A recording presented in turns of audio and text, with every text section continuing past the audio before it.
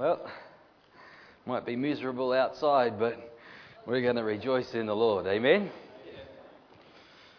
Felt like a winter's morning, I tell you. All right, we can turn to 1 Peter chapter 1.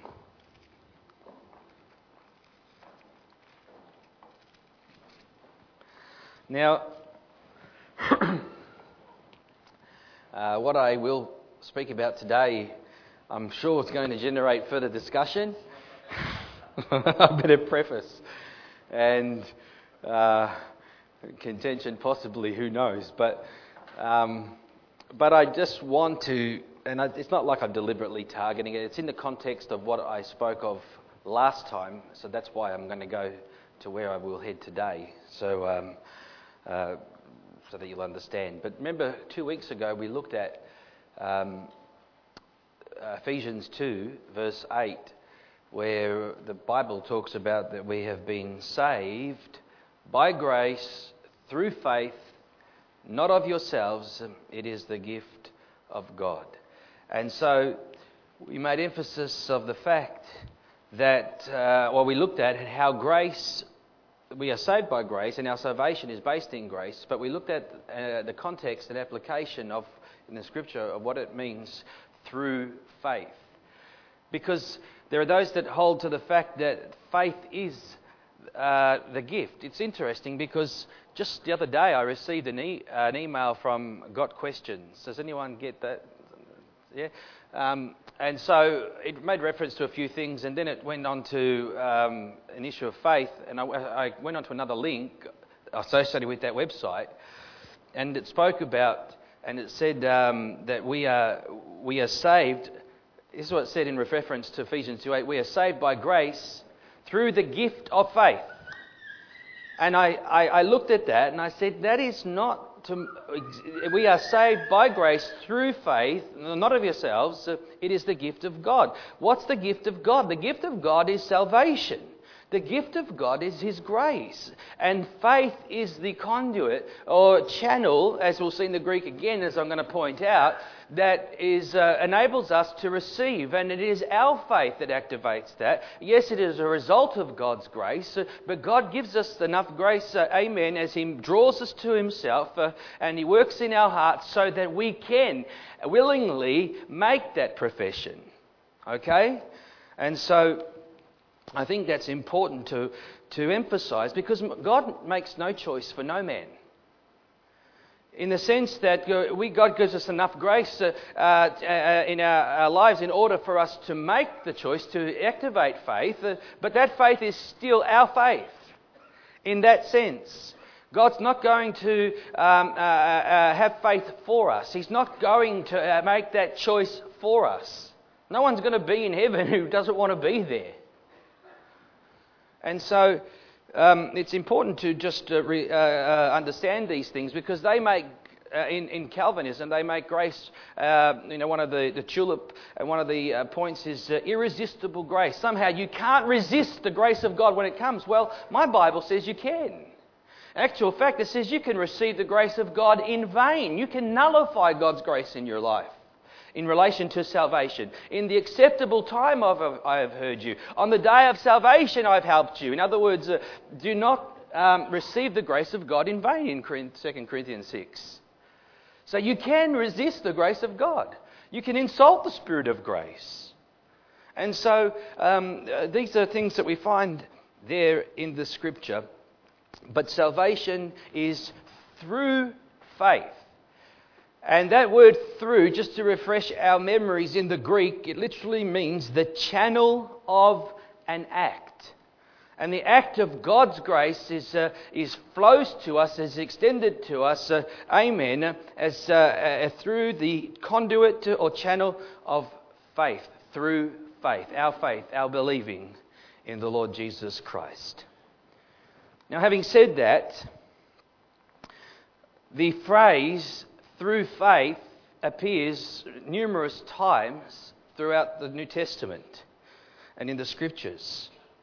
And so as I was considering this, my mind was drawn to another particular portion of text in 1 Peter, which we will read in a moment, where we find again the same words, through faith.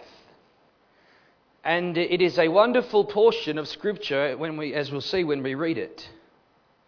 And in actual fact, the emphasis of the Scripture itself means we are kept by the power of God for salvation through faith. Or we are kept by the power of God through faith is actually what Peter says. And it's a tremendous portion of Scripture. But again, we find those words through faith.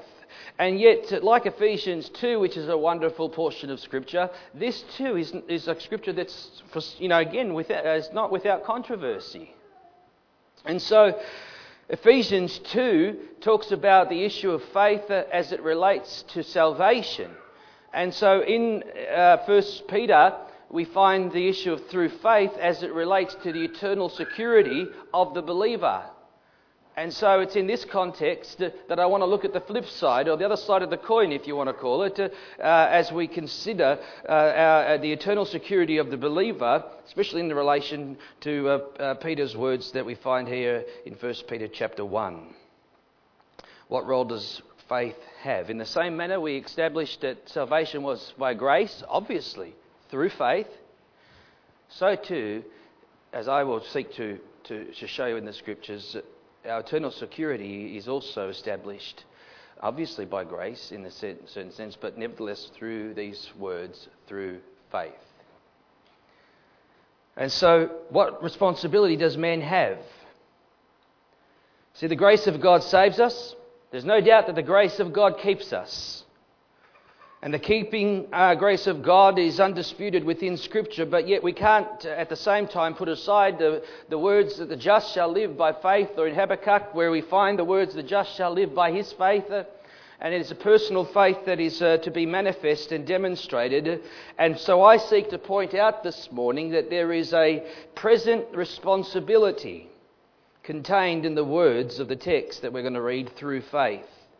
And let me say from the onset, let it be clear, the Bible says clearly that Jesus is the author and finisher of our faith. Okay? But that is not to contradict the fact that we are to exercise a living, persevering faith in God, as I will seek to demonstrate in context in the message that we're about to hear. So let's look to our text. See, Jesus is the author and finisher of our faith. Amen? See, you have to pay attention really to the particular words as I seek to emphasize. Let's read from 1 Peter chapter 1, verse 1 to verse 9. Peter, an apostle of Jesus Christ, to the pilgrims of the dispersion of Pontus, Galatia, Cappadocia, Asia, and Bithynia, or whatever it is. Verse 2, elect according to the foreknowledge of God the Father, in sanctification of the Spirit, for obedience and sprinkling of the blood of Jesus Christ. Grace to you and peace be multiplied.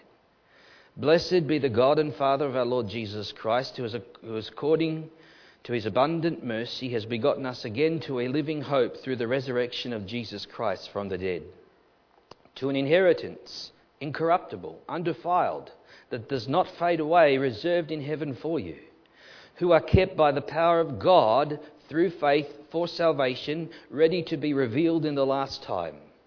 In this you greatly rejoice, though now for a little while, if need be, you have been grieved by various trials, that the genuineness of your faith, being much more precious than gold that perishes, though it is tested by fire, may be found to praise, honour and glory at the revelation of Jesus Christ, who having not seen you love, though now you do not see him, yet believing you rejoice with joy inexpressible and full of glory, receiving the end of your faith, the salvation of your souls.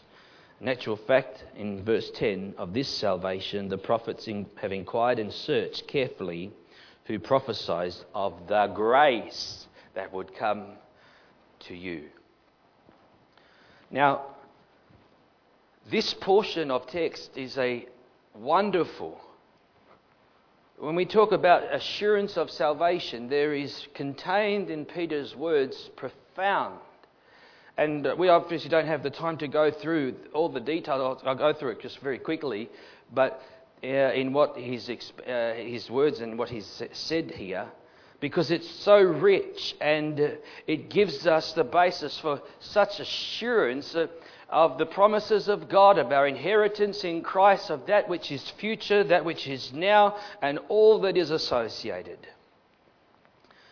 And so in verse 2 even, we find that Paul refers to the issue of the elect according to the foreknowledge of God the Father.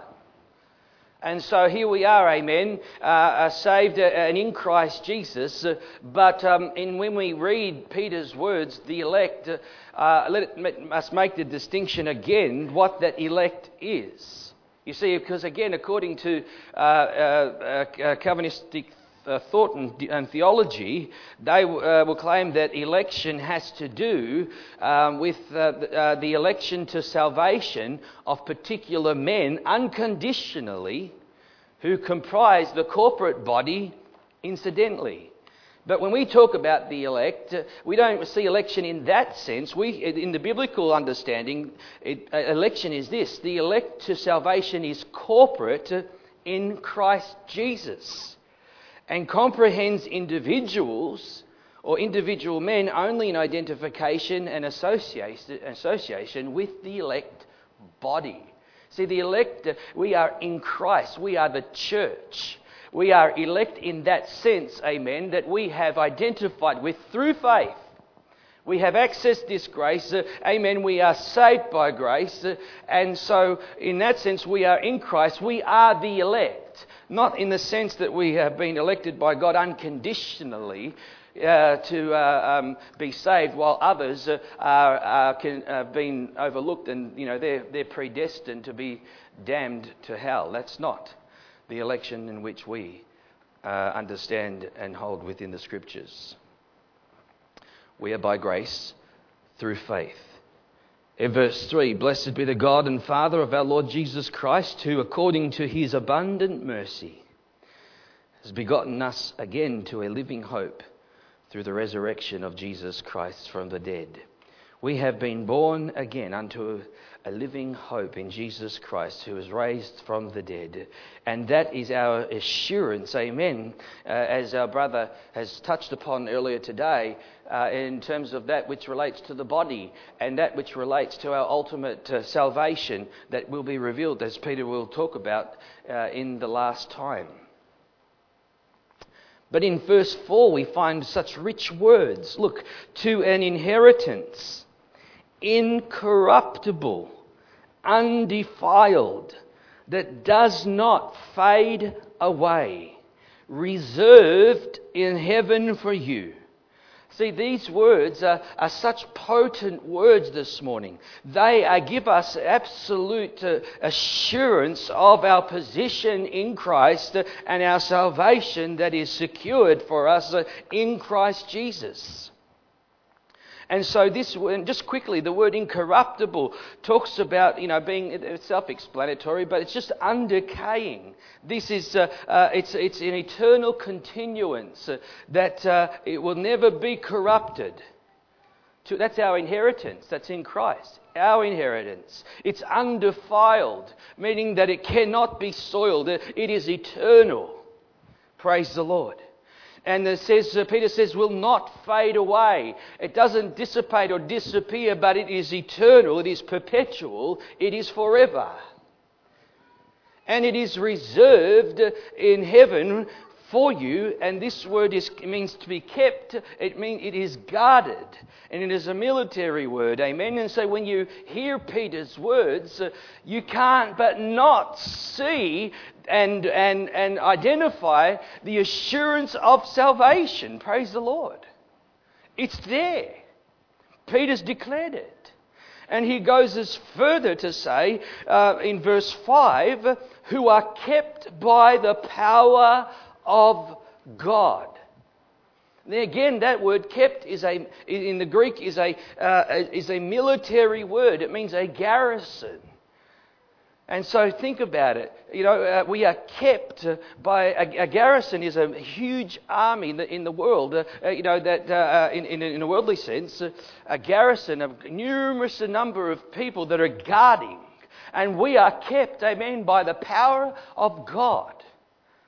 And so when we look at these things, we can't not but see assurance. Jesus said that no one will be able to snatch his children out of his hands. Because in Christ, we are eternally secure. Nothing can separate us from the love of God that is in Christ Jesus. And if we are to speak about eternal security, Peter's words are potent, they are rich, and they are real. And we can look at that and we can see it for what it is, but listen to the words that follow, who are kept by the power of God through faith. Through faith. For salvation ready to be revealed in the last time. You see, the insertion of those words, through faith, it adds another aspect to the whole equation, as I understand it, and from what I can see, in principle, the same way as Ephesians 2:8.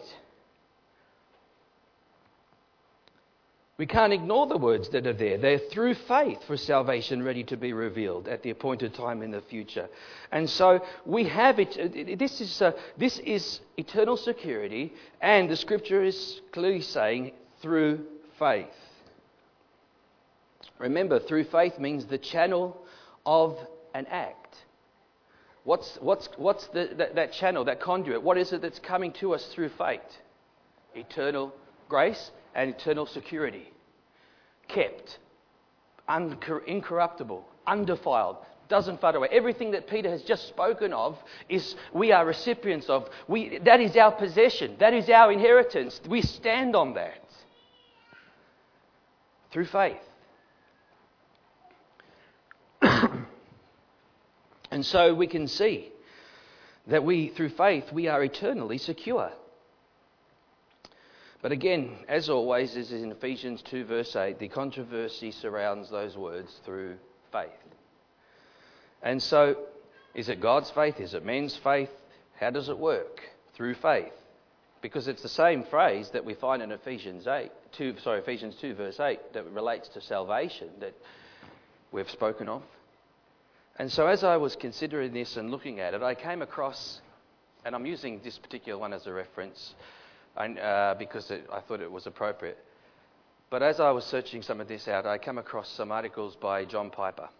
And some people may, I'm sure, know who he is and his theological perspective in relation to this. But he makes an emphasis as he writes about this particular text of verse 5, especially concerning 1 Peter.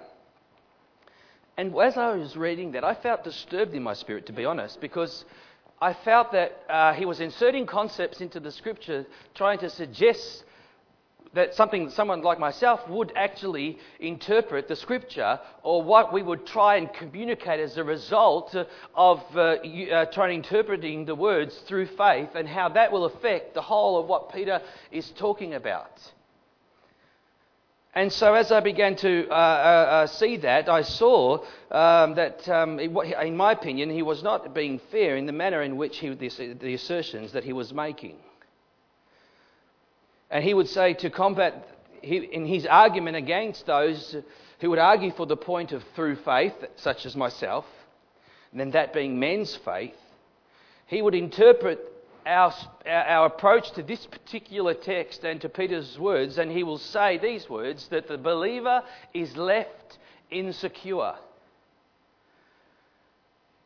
I don't know, I just read those texts from Peter. I don't think I put forth insecurity. In actual fact, they are the complete opposite. There's nothing to be insecure about there. Or he will say these words, does God stand back to see if we will make it to heaven? Is that when I say through faith, is that what I'm implying? No. Is that what the text is implying? No. But see, these are the assertions that get us to jogged our mind to think of what we're trying to undermine what I would say the Scripture is trying to teach us and tell us. And I'll prove it further. And so by putting these presuppositions in, it changes the way we look at the text. Because at no point do I interpret the text as leaving the believer insecure. Far from it. Actually, it's written for security. It's written to make the believer secure. And by no means does it suggest the Scripture that God stands back. It says the opposite. But yet that is the inference of what is being implied by what I am proclaiming if I was to interpret through faith to be how I see it, as I've already demonstrated. And you know how I'm thinking here and how I've interpreted the Scripture as I've looked at it 2 weeks ago and even today. He will even go on to say that if we are to make through faith speak of man's faith, then we seem to make eternal security uncertain. See, we would seem. Well, I would say according to the Scripture, it doesn't seem to suggest that. Okay? Because when through faith, it actually secures. The conduit secures the faith. Amen. Faith secures God's grace. It secures these things, the inheritance. It's not the opposite. Let me go further here, and I'm going to quote him because I want us to see this. Because he goes on to refer to verse 5. Now listen carefully to what he says as I read it to you, and I'll share my thoughts. He says, so, what does verse 5 mean in 1 Peter? When it says we are protected from losing our final salvation by the power of God through faith. It means that God's power protects us for salvation by sustaining our faith. I don't have a problem with that. God is the author and finisher of our faith. And God's grace sustains our faith. Amen. There's nothing wrong with that. But listen further. The only thing that can keep us from heaven is forsaking our faith in Christ and turning to other hopes and other treasures. So, to protect us, God prevents that. Does He? He inspires and nourishes and strengthens and builds our faith. I agree. Peter would say that too. And in doing so, He secures us against the only thing that could destroy us, unbelief. Is that what the Bible teaches? I don't believe so. If not, then why are we warned against the unbelief? Why do we find so many exhortations and teachings surround it? And as I will seek to prove. You see, in actual fact, through faith, he says if we make through faith to mean men's faith, then somehow we are corrupting and we're making the believer insecure. But that's not what the Bible says. It's through faith that we have the security. And more than that, I do not see in Scripture, and Peter is surely not saying, that for God to protect us, He prevents us from forsaking our faith. I don't see that the guarantee in the Scripture. And does God actually secure us against the only thing that can destroy us? So He's acknowledging that the only thing that can destroy us is unbelief. But God, keeping us by the power of God, protects us through faith from that, so it will never ever happen. So that's what you build your eternal security on. That type of faith that is unshakable. But you see, I don't see that in the Scripture. I believe that is incorrect. Again, because the faith that's being spoken of by Peter through faith is related to man's faith. And in verse 6, this is illustrated further. In this you greatly rejoice, though now for a little while, if need be, you have been grieved by various trials, that the genuineness of your faith may be, which is much more precious than gold that perishes, though it is tested by fire, may be found to praise, honour and glory at the revelation of Jesus Christ. And verse 9, he talks about receiving the end of your faith, the salvation of your souls. Through faith. Eternal security is secure. As far as I would see it in this scripture, through faith. As we stand in faith. Now, when Peter's talking about your faith, he's not talking about works. Somehow faith being a works as is understood by others. You see, the whole Christian life is centred around God's grace, church. We start by grace. We are kept by grace. We stand by grace. All of those things through faith. And so we have to understand that. Salvation is by grace. Eternal security is by grace. But they are both through faith. And so here's the point that I want to make from Peter's words through faith as it relates to the eternal security of the believer. And as I stated already, there is a present responsibility in the consideration of God or the keeping grace of God in our lives. And so I want to look at a couple of scriptures, and let's go to Colossians chapter 1. Now I know these are going to provoke different thoughts, and so I'm mindful of that, and I'm not trying to be contentious here. But let's look at Colossians chapter 1, verse 21. And you, who were once alienated and enemies in your mind by wicked works, yet now he has reconciled in the body of his flesh through death to present you holy, blameless, and above reproach in his sight. This is the position that we have as a result of our salvation and being reconciled in verse 21 and 22. Verse 23. If indeed you continue in the faith, and that faith obviously being in the, as it's referred to as there, but nevertheless that the faith is still requiring faith. If indeed you continue in the faith, grounded and steadfast, and are not moved away from the hope of the gospel which you heard, which was preached to everyone or every creature under heaven, of which I, Paul, became a minister. And so the emphasis there is if indeed you continue in the faith. And so, because we have this, the verse 21 and 22 is eternal security, full stop.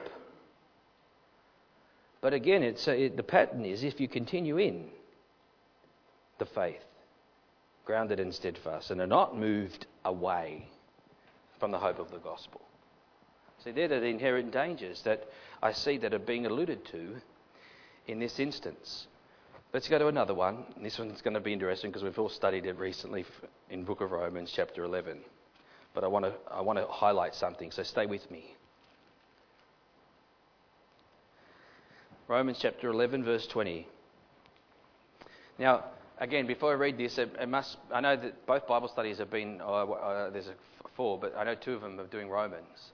And we must be stated that predominantly Romans 9 to 11 is talking about nations, the nation of Israel. It's talking about Israel, Gentiles and the church. And they're the predominant features and themes that are connected in those chapters. Because again, Calvinism takes those principles and takes them to a personal application of predestination.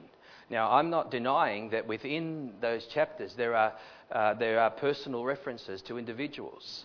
And there are, out of all of this, individual applications of those principles.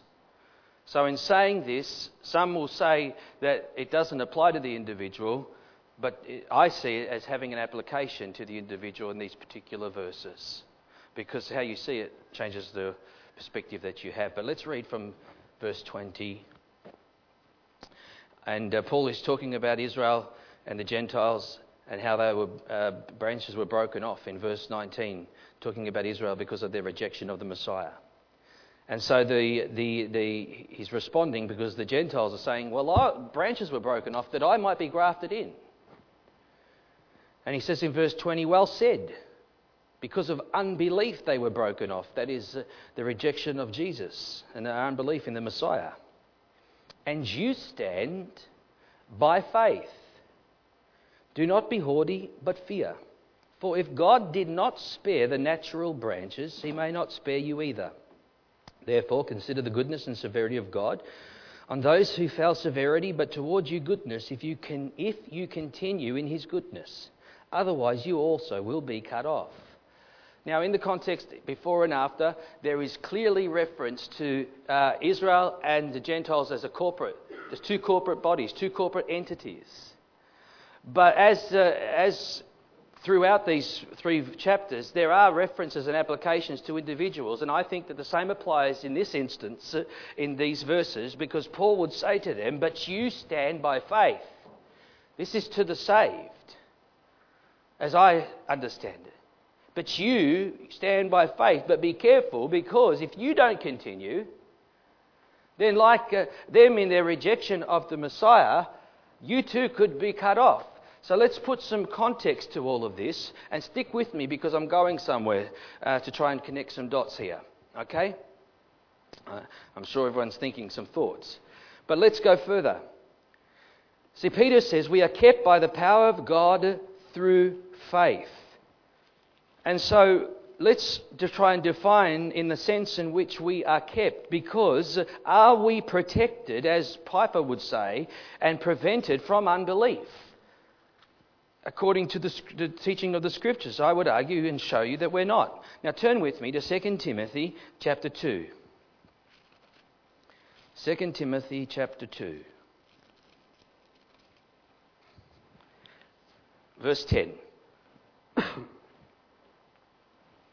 Now therefore, Paul says, I endure all things for the sake of the elect. There it is again, the elect body, the church. That they also may obtain the salvation which is in Christ Jesus with eternal glory. This is a faithful saying. For if we died with him, we shall also live with him. If we endure, we shall also reign with him. If we deny him, he will also deny us. If we are faithless, he remains faithful, because he cannot deny himself. So here again, Paul is stating, and in the affirmative in the first verses there, but then he says, if we deny him, he will deny us. And so, and we find that again in the Gospels, where Jesus talks about if we confess Christ before men, he'll confess us before the Father. But if we deny Christ before men, he will deny us before the Father. And so in that line of thinking, as Paul quotes here, he says, if we deny him, in terms of a rejection of him, then he will deny us. But in verse 13, it says, if we are faithless, he remains faithful, for he cannot deny himself. Whereas that is a different context. Because let's be honest, how many of us in our Christian walk are always have full assurance of faith? We don't waver. We're always got our faith. Our faith is sorted, right? Not true. We go through various trials. We go through various tribulation. We go through various sufferings in this life. And our faith is tested. Our faith wanes sometimes. And I would venture to say that at times we may be in a state of unbelief and we're not trusting God. But God, in that sense, amen, he is faithful, even if we are faithless, because he can't deny himself. And we have all experienced the faithfulness of God. Can you say amen? In light of our own lack of faith so often in this journey and in this pilgrimage. But our faith is to grow. And thank God that is what happens, as Peter talks about in our text. But that's how I see it. If we are faithless, he remains faithful, because he can't deny himself. But yet, if we deny him, he will deny us. So let's look at this a little bit further. Turn with me to Hebrews 10. Because in the book of Hebrews itself, as in the book of Romans, there's an emphasis and theme of the just shall live by faith. Romans 1 talks about it, and then it talks about that faith right throughout the book. Hebrews talks about it right throughout the book. And it culminates in Hebrews 11, the faith chapter there of the Bible. Now there's a couple of things that I want to bring to your attention to substantiate here what I'm talking about, when we remember, we're keeping in the context, kept by the power of God through faith. Now, we find in Hebrews especially that we're told to refer and to reflect upon the children of Israel, because what was God's charge against the children of Israel? What was their fatal sin? Unbelief. And so unbelief was the critical sin, fundamental sin, that caused them, for God to be displeased with them, and so forth. And so the Scripture makes various references throughout the book in relation to this. But in chapter 2, specifically, actually chapter 3, verse 12, just after, it says, "Today if you hear his voice, do not harden your hearts as in the rebellion," and so forth, and how God swore they would not enter into his rest. But listen to what it says in verse 12. It says, "Beware, brethren, lest there be in any of you an evil heart of unbelief in departing from the living God." See, it's a warning. Lest there be an evil heart of unbelief causing us to depart from the living God. Now, this word "depart" is the word Sam and Jim were just talking about it, aphistemi. But it means in this particular word, and as it's being used in the Greek here, it means to remove, to instigate, to revolt, to desist, to desert. And so the Scripture is warning us that through unbelief we would turn away, we would remove ourselves, we would revolt and desert the living God through departing from him due to an evil heart of unbelief. Now,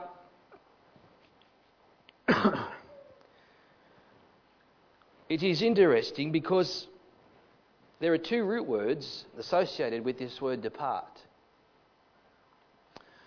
As I've just referred to the word itself, but it comes from two Greek words. And it comes from the first word, which means apo, which means off, away. And then it comes from a second word, histemi. So we get apostemi. So histemi means to stand. And so we are standing on the promises of God. We are standing by faith. In Romans 11, where it says we stand by faith, that word "stand" is the same Greek word that's being used here that we find that's connected in Hebrews 3, verse 12. So we stand by faith. But if we depart from the living God through an evil heart of unbelief and then deny him, then, amen, I would say we would forfeit, according to the Scriptures, our eternal security, and it is possible to turn our back on God and forfeit our salvation. That is my thoughts, and I'll go further with this. Hebrews 10, verse 35. Turn with me. Now, Paul would encourage, as he writes, and he says, "Therefore, do not cast away your confidence, which has great reward. For you have need of endurance, so that after you have done the will of God, you may receive the promise. For yet a little while, and he who is coming will come and will not tarry. Now the just shall live by faith. But if anyone draws back, my soul has no pleasure in him. But we are not of those who draw back to perdition, praise the Lord, but of those who believe to the saving of the soul." Now, but Paul, obviously they're praying and expecting better things, as it's referred to in previous chapters. But the principle remains that if the just shall live by faith, and if anyone draws back, my soul has no pleasure in him. But we are not of those who draw back to perdition. Now, what's interesting, that word perdition in the Greek again means it's a derivative of a word meaning to ruin or to lose or a loss of physical, spiritual or eternal. And how do you want to interpret that? Well, I guess that's up to the individual. But it's its application to ruin and to loss refers physically, spiritually or eternally. And it talks about destruction, perishing. And it comes again from a Greek root word which means to destroy. We are not of those who draw back to perdition. Don't depart from the living God. We stand by faith. See, through faith, we have eternal security. Through faith does not mean we are insecure. In actual fact, it means the opposite. Through faith doesn't make us insecure. Through faith makes us secure. That's what Peter's arguing. That's what point he's making. Yet we have people that will come in and say, well, through faith, if you mean it to mean this, then somehow we are making the believer insecure. Listen, our faith wavers here and there. If we are faithless, he's faithful, amen. But if you want to move into the arena of unbelief and God doesn't protect us, if we want to turn our back on God and then, as Piper would say, let me quote him just to be correct, he says, forsaking our faith in Christ and turning to other hopes and other treasures. Well, God doesn't protect us from that.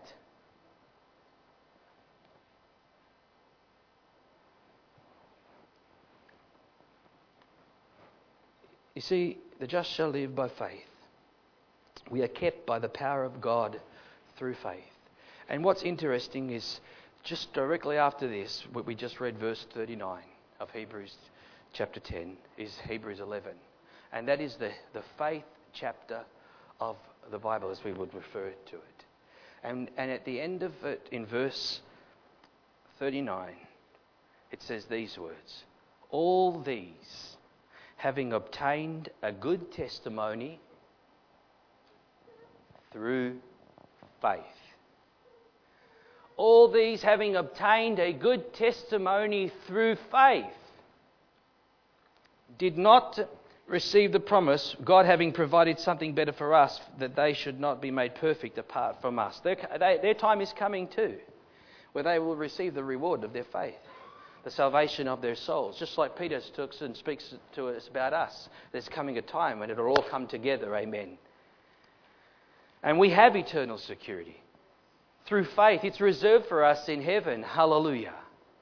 Peter says and makes it clear, hallelujah. You see, the guarding, the power of God that keeps us, is affected by God's power. But the efficient cause is through faith on man's part. And that's the conduit, that's the channel of the act. By faith, amen, through faith, we have an incorruptible inheritance. That's why we can stand on it. That's why you can declare it confidently. You can have full assurance in light of what I'm talking about. I'm not undermining eternal security. I believe in it with all my heart. And as I conclude, I want to speak and just close with a thought or a statement, I should say, from Charles Spurgeon. I know that people talk about Spurgeon and they hold him up as, the hero of the Calvinist theology. But there's things he says that kind of, I think, like I've referred to his book, All of Grace, which I think is a very good exposition. And at the same time, he obviously had a Bible school, a pastor's college in London, Charles Spurgeon, and above the doorway of his office or the college itself, I'm not sure, but he had these words, and he said, "Holding, I am held. Holding, I am held." And I think that captures the essence of why I interpret what Scripture is saying. You can't hold without being held, and you can't be held if you don't want to hold. The two only work together. Holding, I am held. We are kept by the power of God through faith. Let's pray. Father, we just thank you, Lord, for the word of God this morning. Lord, I pray, God, as I have offered this up this morning, Lord, that you would speak to individual hearts. God, you would help us all, Lord, to continue to grow in our understanding of the Scriptures. God, we have an inheritance that's incorruptible, undefiled, does not fade away, reserved in heaven. And we are kept by the power of God through faith. We thank you, Lord, because it's all of grace. From beginning to end, you are the author of our faith. You sustain our faith. Lord, you help us to grow in our faith. Lord, we cannot deny the grace that sustains us. And Lord, all we must do is continue to trust and believe with joy inexpressible and full of glory, receiving the end of our faith, the salvation of our souls. God, I pray, bless your people this morning in Jesus' name. Amen.